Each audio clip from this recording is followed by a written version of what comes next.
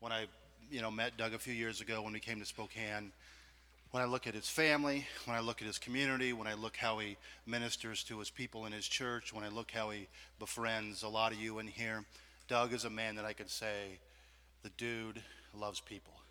Now, we all know that can be difficult sometimes, because sometimes we're hard to be loved personally, but Doug truly is that. So wherever Doug is, can you come on up here and give him a big hand, please?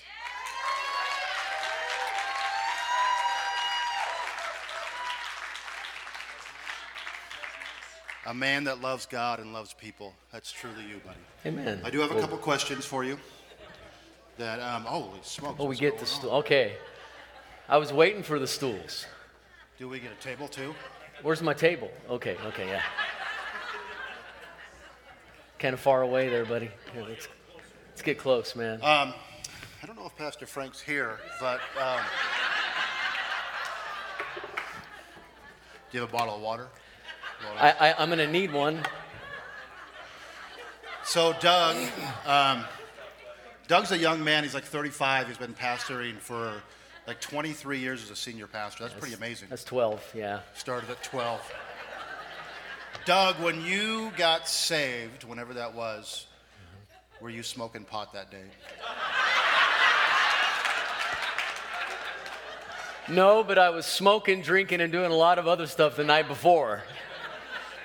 Yeah. How did you meet your lovely wife, Peggy? I met her in a church in Santa Ana, California called Eagles Nest Christian Fellowship. Gary Greenwald was the pastor. She was part of a young adults group. And she saw me, and she was smitten. And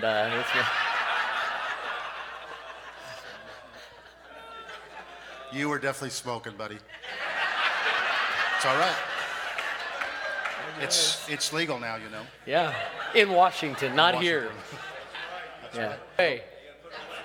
How many kids do you have, and what are their names? And maybe one grandkid? Yeah. Come on.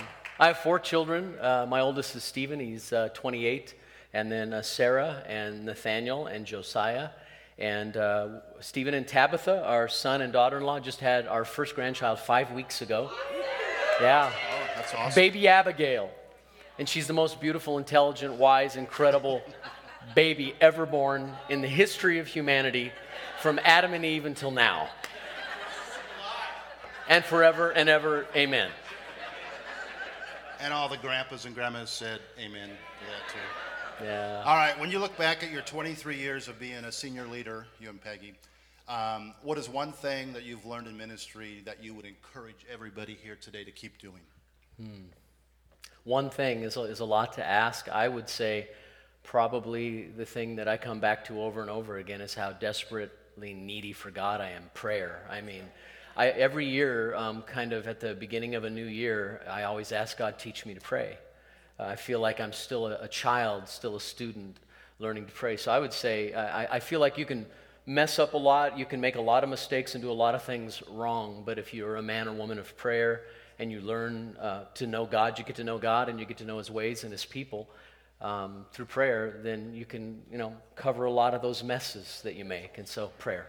So what is one thing in those 23 years that you would encourage us not to do that you've learned?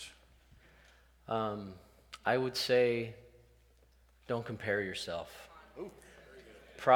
The biggest lesson, the biggest struggle of my life, honestly, the biggest struggle has been comparison. And it's been that secret sin that a lot of us hide in our heart, where we measure ourselves by ourselves. And, each of us are created so amazingly individually, uniquely, and everybody is blended and put together in a way that is a masterpiece in God. And when we try to be something we're not, we really do kind of insult the Maker. And so just be happy with who you are and go for it in God. Be yourself, yeah. Let's welcome Amen. Doug. Amen.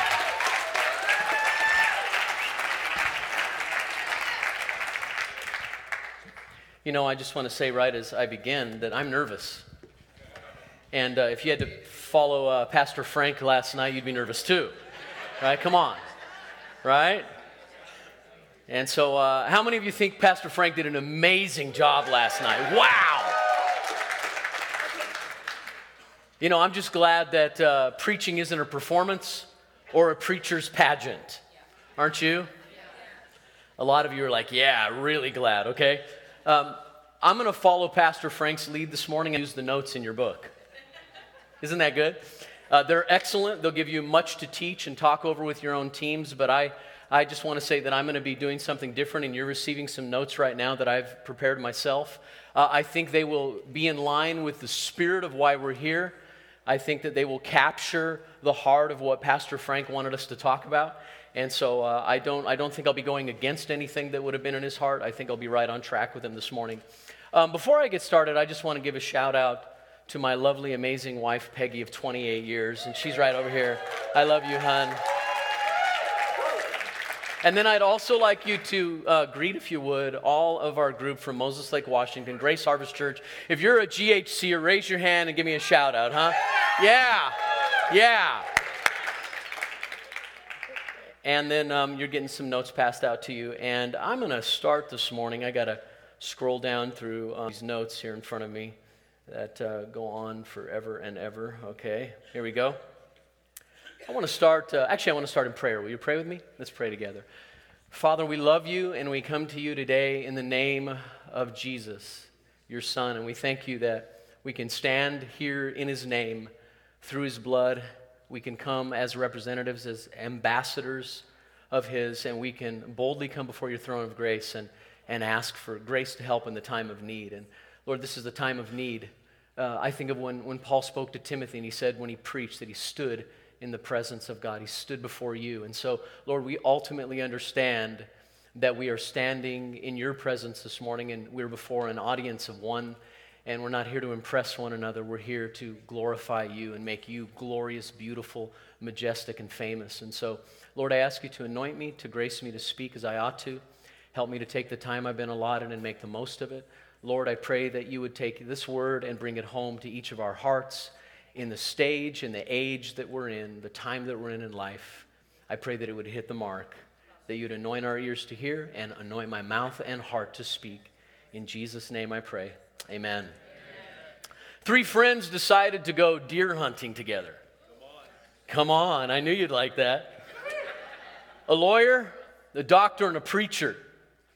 And as they were along came a big buck, a beautiful big buck.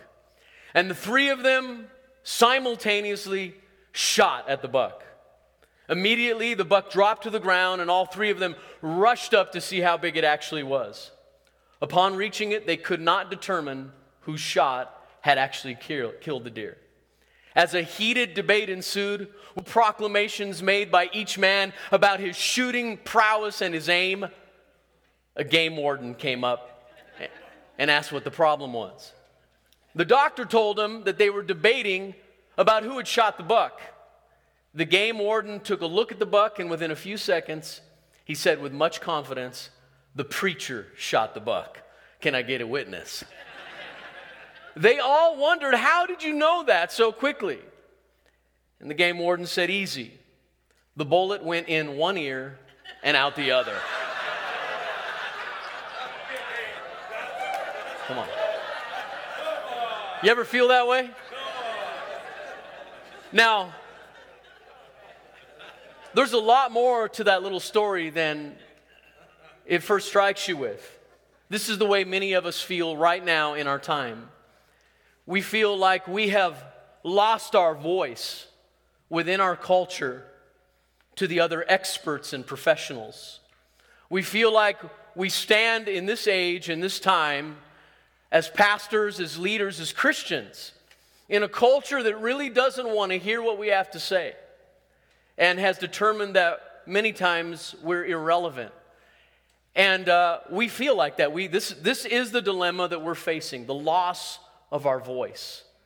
And what I want to do today is share some thoughts that I've had with you personally about how we can regain our voice in a culture that kind of just wants it to go in one ear and out the other. Or at very minimum is saying to us, we're fine with your preaching, we're fine with your works, sing your songs, do your sacraments, do your gig, but do it in that building and stay there and be quiet because we don't really care what you have to say. And I want to challenge us today that we still got the best thing going because we've got Jesus. Now, I want to start out today, before I get into any of my points, with what I'm going to call the do and teach approach to cultural transformation. And you'll be very familiar with this text, but Acts verse 1, as Luke is writing the intro to Theophilus, in the very first chapter, very first verse of Acts chapter 1, he says this: "In the first book, O Theophilus, I have dealt with all that Jesus began to do." And I want to start with this simple principle. It's do and teach time within our culture for the church. Let me explain what I mean. We're living in a time when our voice, as I've said already, and our message has been largely lost within our culture, due in part to bad representation of that message in word and deed. Our moral failures, our angry and reactive tone, and the displacement of our position in society have brought us to a new day. Let us not turn and shout at the culture. Let's not look out there and point the finger.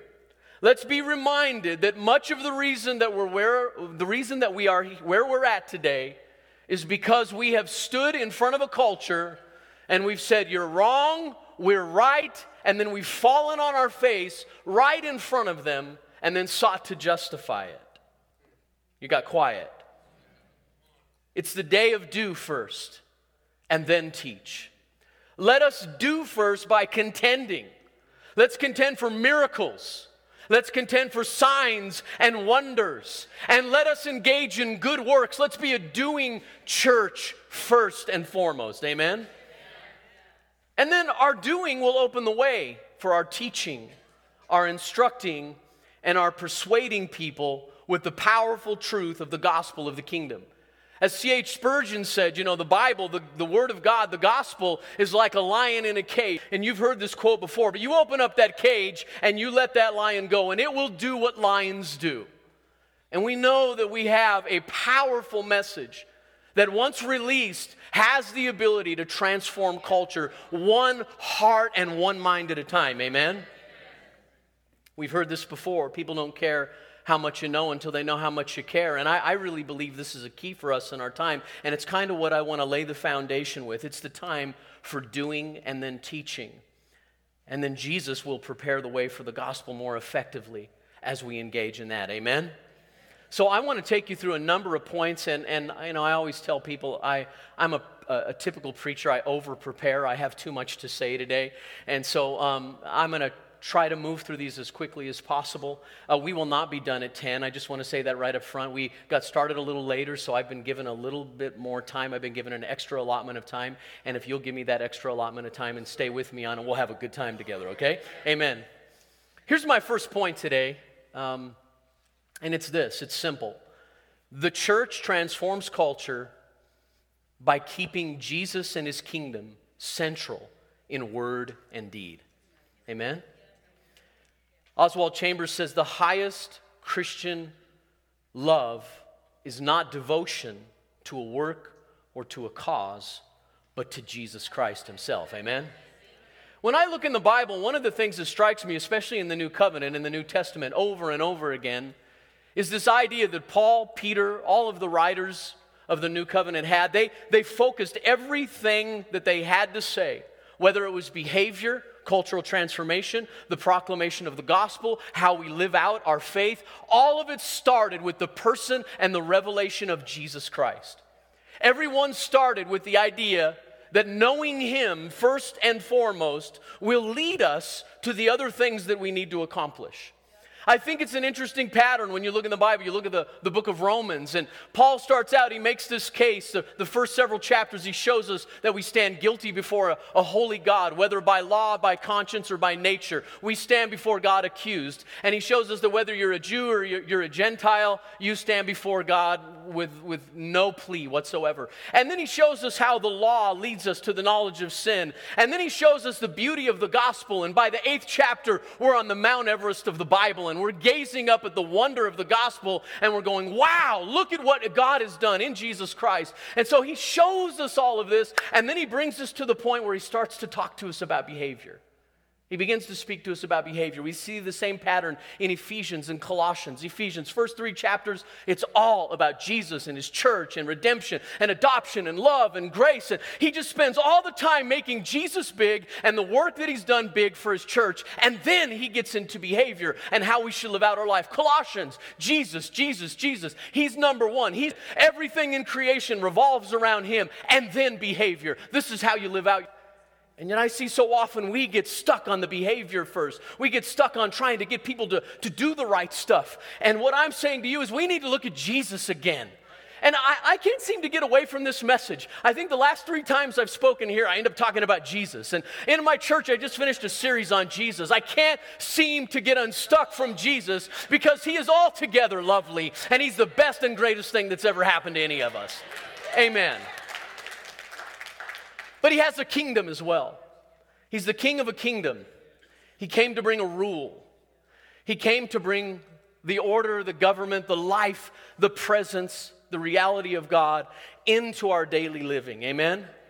He presented himself, Pastor did this last night, Acts 1:3, he presented himself alive to them after his suffering by many proofs, appearing to them during 40 days and speaking about the kingdom of God. I'd love to have that series. Now, isn't it interesting that Jesus would spend so much time after his resurrection focusing on the kingdom of God? For the 40 days of his appearance after his resurrection, when he's getting ready to commission his church to go into the world and reach the nations of the world with the gospel, he preaches the kingdom. He was wanting to impress something into their hearts and into their minds, wanting to get something deeply into them. I want you to understand that you're to preach what the world's going to look like when God's in charge. I want you to concentrate your attention on that. That I have come to bring a new rule. My resurrection inaugurated a new creation. I'm the last Adam. We have a new thing going. I've started a whole new gig, and my glory is going to fill the earth as the waters cover the sea. So go out there and tell people that I died, I rose again, and I brought something new, and that something new is radical and will change lives.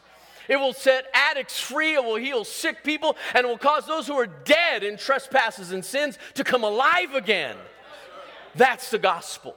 That's powerful. In recent years, it seems like our public message has been clouded so much that Jesus and his kingdom have become a means to an end rather than the end itself. Many view preaching the gospel, faith, etc., as a way to a better life. And we know that when we follow Jesus, it is a better life. But that's not the point. The knowing of God through the person of Jesus. He was God incarnated. He is God incarnated. When we see him, we see the Father. He came to show us what God's like. I know you know this. I'm preaching to preachers, so please don't take it like I'm trying to tell you something you don't already know, okay? But you get my point. We want to see a world in which God's in charge and ruling through people who are becoming like Jesus. Remember, after he rose, he spent 40 days saying, look at my kingdom, and here I am. Touch me. Check me out. See if I'm not who I said I was. I also think it's interesting that C.S. Lewis, he had a lot of great insights. And in the Screwtape letters, as Screwtape and Wormwood, Screwtape is the senior devil, and Wormwood's the new up-and-coming devil. Screwtape is instructing him about how to deceive men. And this is what he says. He has one assignment in particular. Wormwood has been assigned to deceive this one particular man. And this is what he says to him. He says, once you've made the world an end and faith a means, you have almost won your man. And it makes very little difference what kind of worldly end he is pursuing, provided that meetings, pamphlets, policies, movements, causes, and crusades matter more to him than prayers and sacraments and charity. He is ours. And the more religious on those terms, the more securely ours. I could show you a pretty cage full of them down here right now. What's his point? If he can get us distracted, going down tributaries away from the person and the kingdom of Jesus Christ, he's got us right where he wants us. There's no impact in preaching another gospel other than the gospel of Jesus Christ. Amen. Number 2, the church transforms culture by being countercultural, not anti-cultural. You see the difference? Countercultural, not anti-cultural. In Acts chapter 17, the Apostle Paul goes to Athens, and you all know the story. He's at the Areopagus, Mars Hill, and he's up there waiting his opportunity to debate with the scholars, with the Stoics, with the Epicureans of his day. And he stands before them and he starts his message to them by saying this: "Men of Athens, I perceive that in every way you are very religious. For as I passed along and observed the objects of your worship, I found also an altar with this inscription: to the unknown God. What therefore you worship as unknown, this I proclaim to you." I went through and I read the rest of this particular presentation of the gospel to these intellectuals, and something that struck me is I noticed that Paul didn't start out by attacking the pagans. He didn't start out by saying, you're going to hell, that's your portion, and Jesus is the only way, the truth, and the life. And I'm not trying to get away from that, don't hear that. But he didn't start there. He didn't start there by yelling loudly, "Get right or get left. You're going to hell. Jesus is the only way." See, he understood something. They were at step 1. And at step 1, you don't give them the answer to step 10. You meet them where they are. Paul didn't start out with an anti-cultural mindset that insulted and attacked people's philosophies and gods. He recognized their religiousness and their altar to the unknown God as a way to introduce them to the true God. He used this bridge to preach the true God and tell them of the resurrection of Jesus. Let's live and demonstrate another culture rooted in the new creation kingdom of Jesus as our answer to the decaying culture of this present age. So he starts out and he recognizes them, and he even goes on to quote their own poets. Think about that. We sing songs, "In him we live and move and have our being." That's a Greek poet. That was a Greek pagan poet. That was a man that didn't even know God, and yet he recognized that there was a power, there was a presence behind all things. And he said, "In him we live and move and have our being." Paul's quoting him. He's recognizing that even pagans, that even people of other religions and other philosophies and ideas have truth. That truth is universal, that truth is self-evident, that there's something in the human conscience inside of us, and all of us instinctively know there's a God. And so let us find ways to appeal to that and start to build bridges and get people over it so we can show them the resurrected Christ. Just saying. Number 3, the church transforms culture by changing our language from us or them, or us versus them, to us for them. Amen? I want you to notice a few texts of Scripture. I love these 3 verses. Romans 5, 6, 8, and 10. I want you to notice the constant theme. Verse 6, "For while we were still weak, at the right time, Christ died for the ungodly." Verse 8, "But God shows his love for us in that while we were still sinners, Christ died for us." Verse 10, "For if while we were enemies, we were reconciled to God by the death of his Son, much more, now that we are reconciled, shall we be saved by his life." I'm blown away by these texts. When we were weak, when we were sinners, when we were enemies. What was Christ doing? Dying, giving his life, pouring himself out, laying his life down over and over again. And as we begin to look at what is the church's role, what's our role in the culture in front of us, we have to ask ourselves the question, are we or are we not to be Jesus on earth? Are we to model his nature and his character? Maybe instead of looking at the culture as of course there's an enemy element, but as our enemy, we need to start asking ourselves, how can we, while people are still weak, while people are still sinners, and while people are still enemies, demonstrate a life that lays itself down for the benefit of the other, before they've ever done anything to get in our good graces? Am I talking to anybody? Self-sacrificial living. Jesus said you're going to go into all the world and be my witnesses, right? And we know, you all are Greek scholars, right? Witness, martus, martyrs. You're to go out there and be my martyrs. And what did he mean by that? He wasn't just looking for a bunch of people to die. He was looking for people to live sacrificially. I had in my notes earlier to live as the walking dead, and I thought, that might not go over good. I don't think that's what I want to do here, but As we give our lives for the sake of others and we don't seek to save our lives, the power of God's grace is released. A lot of current Christian rhetoric is about our rights and saving our lives and fighting to take our country back. That's the rhetoric of self-preservation and not the language of Jesus in the gospel. There's a lot of talk about fighting to take back what belonged to us. The earth is the Lord's and the fullness thereof, the people and everything contained in it belong to Him. Our call is not to get back to a false Christian utopia that never existed, but to lay our lives down for those who are without God and without hope in the world. Amen? Yeah, come on.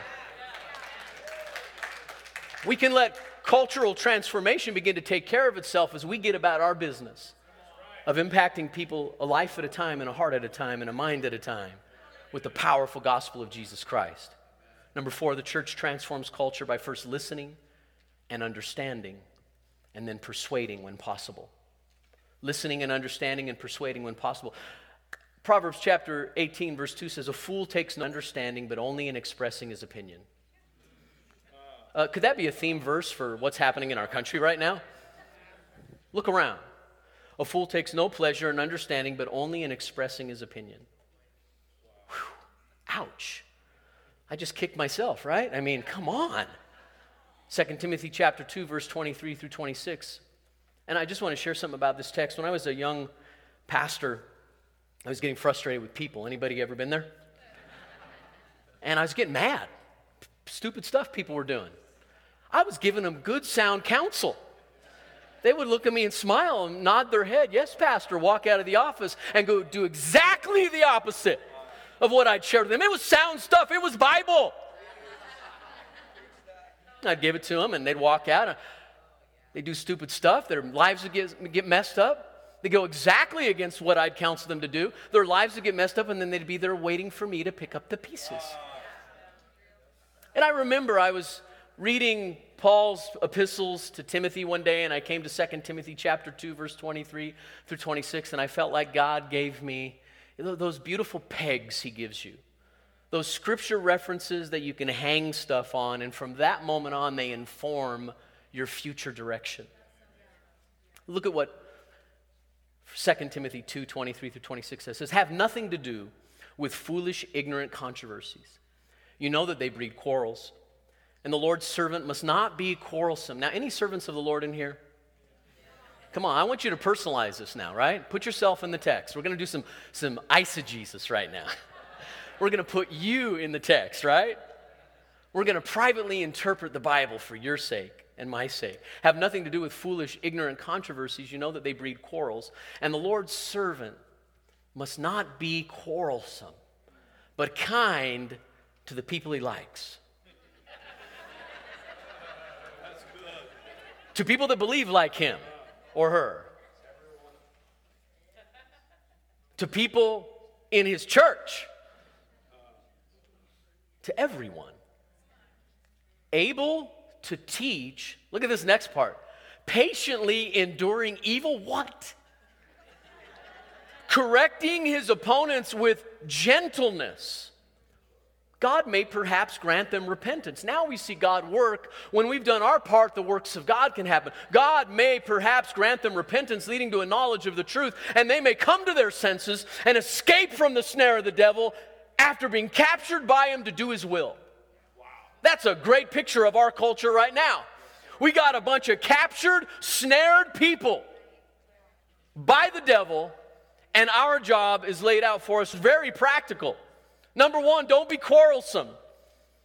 Years ago, I was new in our community, and I was taking groups. I was a youth pastor, and then I became an associate pastor. I'd take teams out every Friday night. We'd go out to parks and bowling alleys, and later I took teams into the taverns of Moses Lake. 2 by 2, we'd go into taverns, bowling alleys, parks, and we would go out and love people, preach the gospel. And I started my ministry street preaching and getting out there and mixing it up on the streets, and man, was I a knucklehead.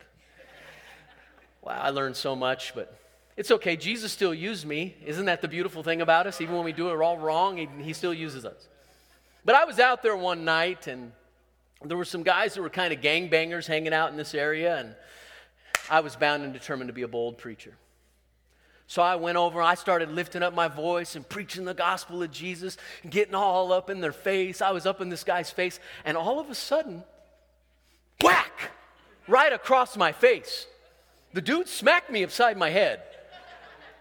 I'm serious. I'm like, yeah, you know, Jesus loves you, and you need to turn from your wicked way. Whack. Sorry, man. And I walked over to my car. This guy came over and he goes, man, you need to back off. I walked over to my car. I opened the door. I got in and I started to pray. You know, I'm thinking, I'm the man of God, and he just struck the man of God.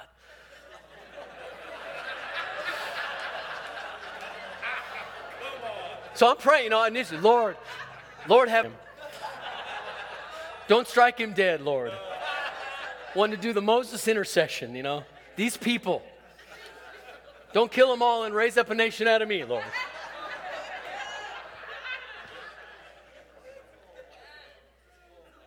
And as the weeks went by, let me tell you the rest of the story. So actually what happened was this other guy comes over and he goes, hey, man, we just found out you're a preacher. And my buddy feels really bad. He feels really bad for what happened, and he's sorry for it. But he grew up his whole life with his dad abusing him. And his dad used to scream and yell at him and then knock him down and beat him up and scream. And he learned to fight by fighting his own father. And he said when you were yelling in his face, he felt like his dad was yelling at him. And he feels bad for what he did. And of course, you know what that did. Just, here's an unbeliever teaching me about Jesus. The gospel is coming my way now. And I realized as I was thinking about that story that this is a lot like what the church looks like to our world right now. We're getting up in everybody's grill, and we're yelling and condemning. Now, I'm not saying there isn't a place for truth and righteousness. Please don't take what I'm saying too far. But listen, our starting point can't be, stop it. You're bad. You're sinners. You're evil. Our starting point has to be to not be quarrelsome. Be kind to everyone, able to teach, patiently endure evil. Boy, that's not happening. We're being persecuted. We don't even know what persecution is. Are you kidding me? I hear that. Now listen, I know we're heading in a certain direction. I know culture is moving a certain way. But I'll tell you, it's not a testimony to the culture when they hear us over here going, you're picking on us. It doesn't help our cause. Jesus didn't do it. The apostles didn't do it. Just saying. Correct your opponents with gentleness. And then God is released to grant repentance, the knowledge of the truth, a coming to their senses, and escape from the devil's power. You see that process? Paul tells Timothy, you do this, you do this, you do this. If you'll respond this way, I may work this way. Does that help anybody? Number 5, the church transforms culture through love. Duh, right? I mean, I don't mean to be so obvious. I know a number of these points are obvious, but cross love. I did a series recently in our church on cross love. And I made the point that the cross is a beautiful picture of love because I wish I could draw it. It starts vertical, it starts from heaven, and it moves to us, right? So the cross comes down to us, and what happens to a person impacted by the power of the cross? It comes to us, it impacts us, it changes us. We experience the love of God, the pursuit of God. God chased us. He was first mover. He was initiator. He pursued us for years and years. All of us, he did in my life at least. He did in your life too, right? And what can I do? I respond. So then that vertical line goes back up to God, and I respond. That's called worship. That's called adoration. That's called loyalty and covenant love. It moves forward, but then it comes down again from God. It comes down again, and as it comes down again, it moves outward. It hits our hearts, and it moves outward. And it goes over here to our neighbor and our spouse. Martin Luther said you can't love your enemy outside your front door if you can't learn to love your enemy within your front door, right? Sometimes it's that way. Not in my house, but some of you. Right, so then it moves this way, and then it comes across and it moves this way to our enemies.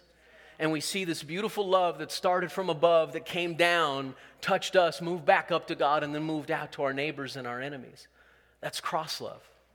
And that's what we're called to do, right? And it's impossible love. It's love that must be empowered by the Spirit. It's love that responds to being loved. We've been impacted. We've been rocked. I mean, if you really, really know that you're loved, what can you do but love? Do you know you're loved? So we love one another. We love our neighbors. We love our enemies. I mean, can I just read what Jesus said about loving our enemies? Let's assess ourselves. Luke 6:27-28. Look at this. But I say to you who hear, love your enemies, do good to those who hate you, bless those who curse you, pray for those who abuse you. Verse 35, but love your enemies and do good and lend, expecting nothing in return, and your reward will be great, and you will be sons of the Most High. For he is kind to the ungrateful and the evil. Be merciful, even as your Father is merciful. That's a high call. That's an impossible call. But that's what we're called to, right? Not to hate back, not to get mad back. We want to impact our culture. We got to be different. That's what they're expecting.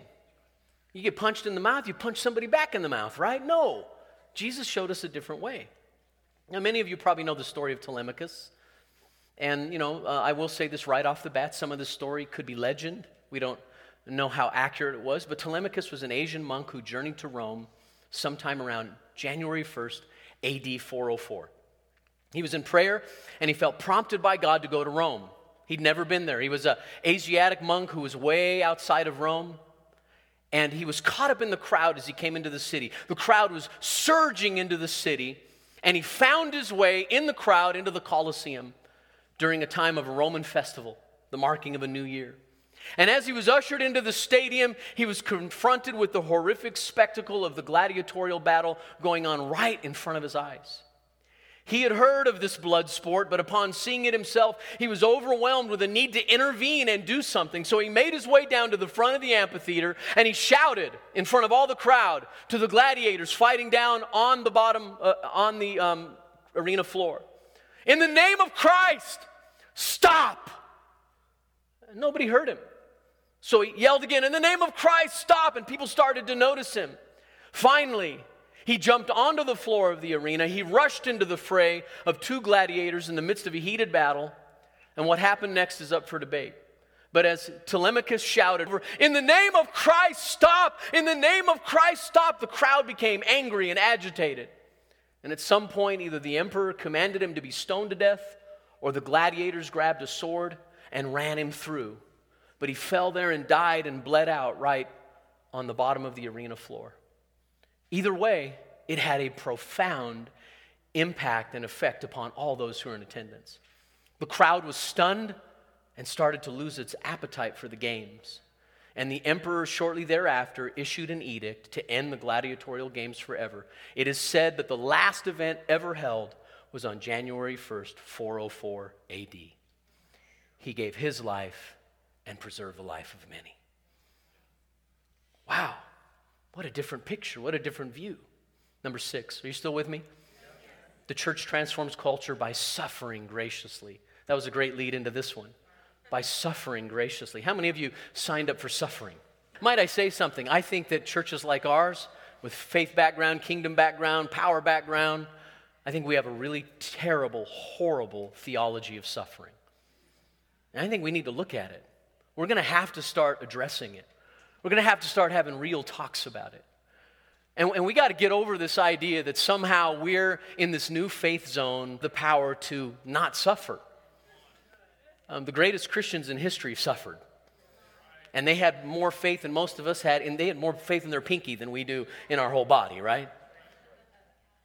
We've got to recapture a theology of suffering. Look at 1 Peter 2:19-23 says this, for this is a gracious thing. When mindful of God, one endures sorrows while suffering unjustly. For what credit is it if, when you sin or are beaten for it, you endure? But if when you do good and suffer for it, you endure, this is a gracious thing in the sight of God. For to this you've been called, because Christ also suffered for you, leaving you an example, so that you might follow in his steps. He committed no sin, neither was deceit found in his mouth. When he was reviled, he did not revile in return. When he suffered, he did not threaten, but continued entrusting himself to him who judges justly. 1 Peter chapter 3, 19 and then 13 through 17. Do not repay evil for evil or reviling for reviling, but on the contrary, bless. For to this you were called, that you may obtain a blessing. Verse 13. Now, who is there to harm you if you are zealous for what is good? But even if you should suffer for righteousness' sake, you will be blessed. Have no fear of them, nor be troubled, but in your hearts honor Christ the Lord as holy, always being prepared to make a defense to anyone who asks you for a reason for the hope that's in you. We love to quote that one, but with gentleness and respect. But it's in the midst and it's in the context of suffering graciously. Having a good conscience, so that when you are slandered, those who revile your good behavior in Christ may be put to shame. For it is better to suffer for doing good, if that should be God's will, than for doing evil. That's Bible. But we're afraid to talk about it. Mark 15:39, and when the centurion who stood facing him saw that in this way, notice that, he breathed his last, he said, truly this man was the Son of God. When we survey the history of God's people, one thing that stands out over and over is the powerful and transformative way in which our family has suffered. Many testimonies bear witness to the way suffering and martyrdom has had a life-changing effect upon those who have observed it. There are times in history that the ranks of the church swelled specifically because of the way that God's people suffered graciously. It seems that we may need to rediscover a rich theology of suffering in our time again. Now, I understand we're reactive to a middle-age, dark-age idea that somehow, going and beating ourselves and doing those things to us, living an ascetic lifestyle, forcing suffering upon ourselves was a good and redemptive thing. I disagree with that. That's wrong. But let's be honest. And the history of the church, and right now all around our world, in places that some of you in this room go, our brothers and sisters are losing their goods, losing their jobs, being separated from one another, being thrown into prison, being tortured, and they're dying as martyrs. And we are an arrogant people if we begin to think for 1 minute that somehow we are separate from that and it may not come our way. Just saying. Number 7, I'm almost done. You still with me? Okay, number 7, the church transforms culture by working together in unity. John 17:21 and 23 says that they all may be one, just as you, Father, are in me and I in you, that they also may be in us, so that the world, notice, the world may believe, I know you guys know this, but the world may believe that you've sent me. Verse 23, I in them and you in me, that they may become perfectly one, so that the world may know that you sent me and love them even as you love me. I'm gonna step on some more toes here. In this age of marketing, competition, and consumer-driven Christianity, our overall impact upon our culture will be much better served if we can truly value and love the overall body of Christ and learn to work together to impact our cities. Where we can genuinely, not just in our rhetoric, not just in our work, to our other brothers and sisters that pastor in our towns and our communities say, we're on the same team, we're with you, praise God, and then be intentional about competing against one another for the religious marketplace that exists to produce a better product so that we might win more. There's something wrong with that way of thinking. I'm afraid that, the marketing age has crept into our minds, and it's so much a part of us because we've been marketed to from the time we came out of the womb. We've been told by television, by radio, and everything around us that we're unhappy, that we're discontent, that we need more, and we take that picture, we take that idea, and we bring it over into the church world, and if we're not careful, we begin to see ourselves in our communities as competitors with one another, and that does not glorify God. There's one church in a city with many meeting places, and God loves that church. He loves the churches in your community just as much as He loves yours. Just saying. I know I'm preaching to the choir here. That's good, though. You're doing good. That's good. We went on a sabbatical last year, and we were gone for 2.5 months, and we visited 9 churches over 11 Sundays. And it was intentional, and all over the Northwest, 4 in our own community and churches everywhere. And we went as guests. We went as visitors. And I went with my notepad, and I have to tell you, come on, let's be honest. I had to do so much casting down in my mind of a critical spirit. Because we're really good at critiquing. I'm an expert at it. I'll tell you what, you hang around me, you'll find out something about me. I'm far too critical. I'm always assessing stuff. I'm always measuring stuff. I'm always checking stuff out, and I have to fight my mind. And so we're going around to these churches, and we're coming in the door, and I'm wanting to catch the experience. How are we greeted? What's it like? What's the preaching like? What's the music like? What's the atmosphere? What's the tone? And I'm telling you, we went to a few churches where I don't think we existed. We walked in and nobody really noticed us. I remember one church we went to, we walked in, we sat in the service, a couple people smiled and nodded, that was it. We walked out of that service and nobody said goodbye to us as we left. We got in our car and we drove, and I was like, wow. Now, they were really having a good time with each other. All kinds of little groups hanging around, talking to each other, but we just walked right past them. Hello. Guest, you've been waiting for me. But I'm going to tell you something. See, that's me. There's the critic. You just saw it right there, right? But we came away from that experience, and I remember I sat in the car after one of the churches we'd visited with Peggy, and we're debriefing over this experience. First thing I have to say, it was incredibly awkward to visit lots of different churches. And I'm a fairly outgoing person, so I started thinking about people that are introverts or don't like crowds, or people that come into our churches, and man, I was just like feeling all kinds of compassion for them. I was practically weeping for them. Deep intercession, a burden, I was crying, wailing, all kinds of stuff. None of that happened. Okay. So I'm sitting in the car with Peggy, and we're talking, and I said, it just struck me. It is such an arrogant thing for me or us to ever think that our group, our movement, our church has some kind of corner on the expression of the kingdom of God and what the body of Christ looks like in the eyes of God. That beautiful church with banners, right? And it just amazed me. I found myself falling in love with the body of Christ all over again, noticing her beauty. And her beauty was different than the beauty I was used to looking at. Some of the church's expressions were completely different. But I felt Christ. I was aware of Jesus. I was aware of the Holy Spirit in those places. And some of them weren't charismatic, they weren't Pentecostal, and they weren't tongue talkers, but they were still my brothers and my sisters. They were my people. I just want to remind you that we're called in our cities. If we're going to transform culture, I'll tell you, something that will rock our culture is when they look at the church and they go, wow, you guys really love each other. And that takes me to my last point. The two are going to go together, and that is the church transforms culture by serving our cities and cultures. And I know y'all know this again, but Jesus said in Matthew 5:16, in the same way, let your light shine before others so that they may see your good works and give glory to your Father who's in heaven. Because we're Protestants, because we're grace people, because we are justified by grace, or by grace through faith alone? Grace through faith through grace alone? Yeah, you know what I mean. Got it all mixed up in my head right now. It didn't come out right. But because we're grace people, we're afraid of those two words, good works. But see, good works, we know this, but good works aren't a heart rocked by grace, right? If grace has come to you and changed you, you can't help but do good stuff. Right? You just want to help your neighbor. You want to love your neighbor. It comes down to us from here. It returns to God in worship, but it also returns to God in that other form of worship we call service, and service is to people. Right? And so we serve people. And I just want to share with you a few more personal stories before we finish. Here we go. I'm talking really fast. Can you tell? Okay, here we go. We can serve our cities in unity with other churches. Now, I want to tell you the story of what we did in our town with an organization called Serve Moses Lake.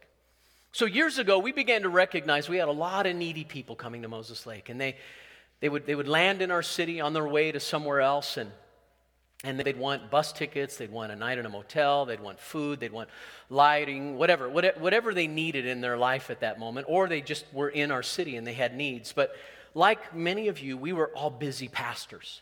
People would come through our doors and it'd be like, we don't know what to do. And you're trying to discern, is this just a user? Is this the 10th church they've been at? And you're asking questions that are really invasive. And you're asking questions that put a person on the defense. And you feel like you can't really spend time with them. You can't spend time ministering to them. You got polls here and there. And we just recognized that most of the time we were throwing money at people. That's all we were doing, just throwing money at people. And we began to talk as a ministerial association. And We are a close ministerial association. We really genuinely love each other. We hang out, we spend time, we have friendships. And many of the pastors in our town have been there a long time, and a number of them are building dynamic, great churches.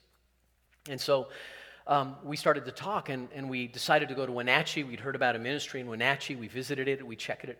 We came back, and we decided to launch a ministry called Serve Moses Lake. And Serve Moses Lake would have a clearinghouse. We would actually staff a person that would be an individual that would be in this clearinghouse with a support staff.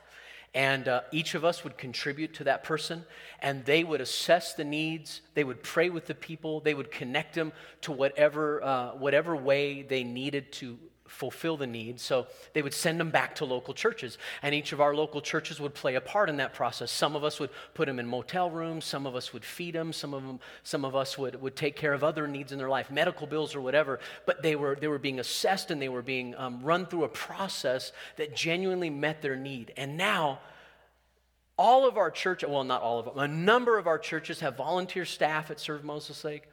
And people go down and they spend time in the intake process, and we're able to genuinely meet that need. And it came out of the fact that we recognized we're one church in our city. We're not doing a very good job of taking care of the poor, and we need to do a better job. God help us, and He gave us a vision, and we did it together, not just as an individual church.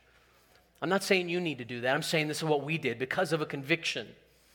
And so what's happened since then is we work in coordination with a number of churches. We serve by offering after-school programs like tutoring, Bible clubs, volunteer teachers' aides. My wife heads up an outreach to an elementary school in our town, and the impact she's had there is profound.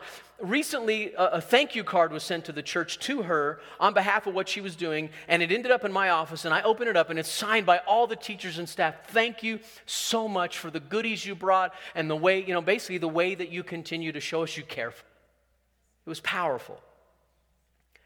We have gifts and goodies that are provided for teachers by our life groups. Our high schools recently did a thing where they got together and they put together what was necessary so Peggy could take it to the school. The teachers, the staff, we pray for them, we support them. Service projects, back to school backpacks full of school supplies. We do a thing every year, a back to school event. All the churches in our town, or a number of the churches in our town, have adopted each of the schools in our community. So all the schools have been adopted now. Is that cool or what? Elementary, high school, middle school, all of them have been adopted. And at the beginning of the year, we do a big kickoff event. We call it the school event. We got backpacks. We're blessing them with school supplies. We have haircuts. Some of our beauticians, what do you call them now? Yeah, okay. So they came in and cut hair and took at the school. They go to the school and meet the need there. We're adopting needy families in the school. And then recently we did something else that was really cool. We've been doing this now for 4 years. We call it a day of listening. We gather at a church. We take a 9 o'clock to 3 o'clock time, and from 9 until noon, different agencies from our community come in. DSHS, the high school superintendent, Grant County Prevention and Recovery, Grant County Mental Health, Youth Dynamics and Outreach to young people that are unchurched, the Most Lake High School superintendent, the Most Lake High School principal in the past. All these different agencies come in and they sit with us, and for 3 hours they tell us their story. And we as pastors and leaders just listen. And they tell us, this is what we're challenged with. These are our struggles. Many of them are believers. They say, this is how you can pray for us. And we get the heartbeat of what's going on out there and the people that are in the trenches. And then we always ask the question, what can we do to partner with you? It's powerful. And then we have lunch, and then from 1 to 3, we pray. We pray for our city. We pray for those leaders. We pray for the needs. And we ask God, what would you have us to do? And then not long ago, we had what we call a Serve Our City Sunday. And I'm just throwing these out as ideas. You do what God calls you to do. And don't compare. Remember what I said in the beginning? Don't compare. It's a bummer, okay? It'll just mess you up. So don't do that. But Serve Our City Sunday, we had a Sunday where we brought 4 ministries that we support. Crossroads Pregnancy Resource Center, Youth Dynamics, Serve Moses Lake, and Longview Elementary School Outreach, my wife representing them. And we brought all of them up on the platform. Pastor Raul, my associate pastor, Raul, raise your hand. This is Pastor Raul. He's an awesome guy, yeah. So he sat with them on the platform in chairs, and they sat on the platform, and all 4 of them were there, and he interviewed them about what their agencies do, the vision, how they minister to our city. And then at the end, how can we help you? What can we do? And then they set up booths, tables in the foyer afterward. And afterward, people went out and we encouraged them, sign up, be a volunteer, get out there in your city and make a difference. Now, as we asked them about their mission and how we could support them, our people, you could just tell people began to go, I had never realized that we were engaged with them, that we were working with them, that we support them every month financially, we support them with volunteers, and they get the opportunity to see that we can bring the presence of Jesus and the presence of his kingdom to troubled youth, moms in crisis pregnancies, the poor, the needy in our city, children, youth, teachers, and staff within our local schools. It's really, really a powerful time. And the last couple of things. You still with me? Thank you for enduring to the end. You shall be saved. Think about the churches in our region. I just loved seeing the updates from Life Church Walla Walla a few months ago when you guys did your Big Give. They do an event called the Big Give, and they gave away cars, bicycles, and all kinds of stuff. They impacted their city. It was in the newspaper, front page, something like that. It was in all over the newspaper. It's incredible. I think about what this church is doing in this community, all the outreach they do, the way that they've partnered over the years with the mayor, and now that you guys have got this first responders room. What a great idea. Our next building, we're going to change it. We're going to have a first responders room. We want to have a place for people to come hang out. We're going to copy that from you, okay? Is that okay? Can we steal that? Okay, good. Yeah, you stole it. Okay, good. See, that's what we do. We steal from one another. Faith Community Church. Where's Jess Slusher at? Where's my buddy Jess? Jess, where you at? Jess, right? You know, Jess was involved in the city and on the city council, and he's been involved in the city for years. All the people in Quincy know Jess Slusher. And I think of a number of you. I know that, was it 2 or 3 years ago, Bob, you shared how you guys had adopted a school. And the day that you went in there and you sat down with the principal, and they had a need they couldn't meet out of their budget, and you wrote them a check from the church and gave it to them. And she's just like, wow. See, that's the church in action. You want to talk about transforming culture? That's how we do it, baby. Amen? Every year we gather our educators just before the school year starts. We acknowledge them, we pray over them, and we send them out and commission them. You are the servants of the Lord, ambassadors to Christ. Go back into your schools. And you know, we've got a lot of educators in our church. We have a superintendent. We have a a middle school principal. We've got a number of teachers. And here's the thing that strikes me. In our city, there are believers all over the public education system, all through the first responders. There's believers. There's God's people in strategic places. How can we get behind them and support them? Amen? And that is my last point, the saints in the seats, the influence in the city. How can we get behind the people that sit in our churches and say to them, we value what you're doing. You're making a huge impact. You're the marketplace ministers. You're the educational ministers. You're the law enforcement ministers. And we want to back you. There is no such thing as sacred and secular. Jesus incarnated into this in-flesh world. He got right down here where we live and move and have our being. Amen. He worked in our setting. And he brought forth to the people of his time and his age the life of God right where they lived. How can we get behind them? How can we support them? Let's give our saints in the seats honor. Let's preach and teach that honor and value for the people who lead in our cities. Amen? This is what we're going to do. I'd like you to stand with me. Thank you for the extra time, Pastor Bob. By the way, Frank, just in case you're wondering, we started really late, so I got up here really late, and so I'm just finishing, and I did it in my time allotted. Thank you very much. I just want you to know. I don't want to get in trouble after this. I may anyway, but I just want you to know, okay? Can I pray for you? Let's lift holy hands to the Lord right now. Can we do that? Father, I thank you for your beautiful people. I thank you for the opportunity that we've had to be in your word together and to talk about cultural transformation. And now, Lord, help us to not compare. Help us to not try to just do what somebody else is doing, but to capture your mind, capture your will, discern what you're saying to us in this moment, in this hour, in this time, in our place and in our space. Lord, speak to us. Show us what you would have us to do. We love you, Father. We want to make a difference in our... Anoint us now and grace us and commission us for it. In Jesus' name, and all God's people said, Amen. Amen.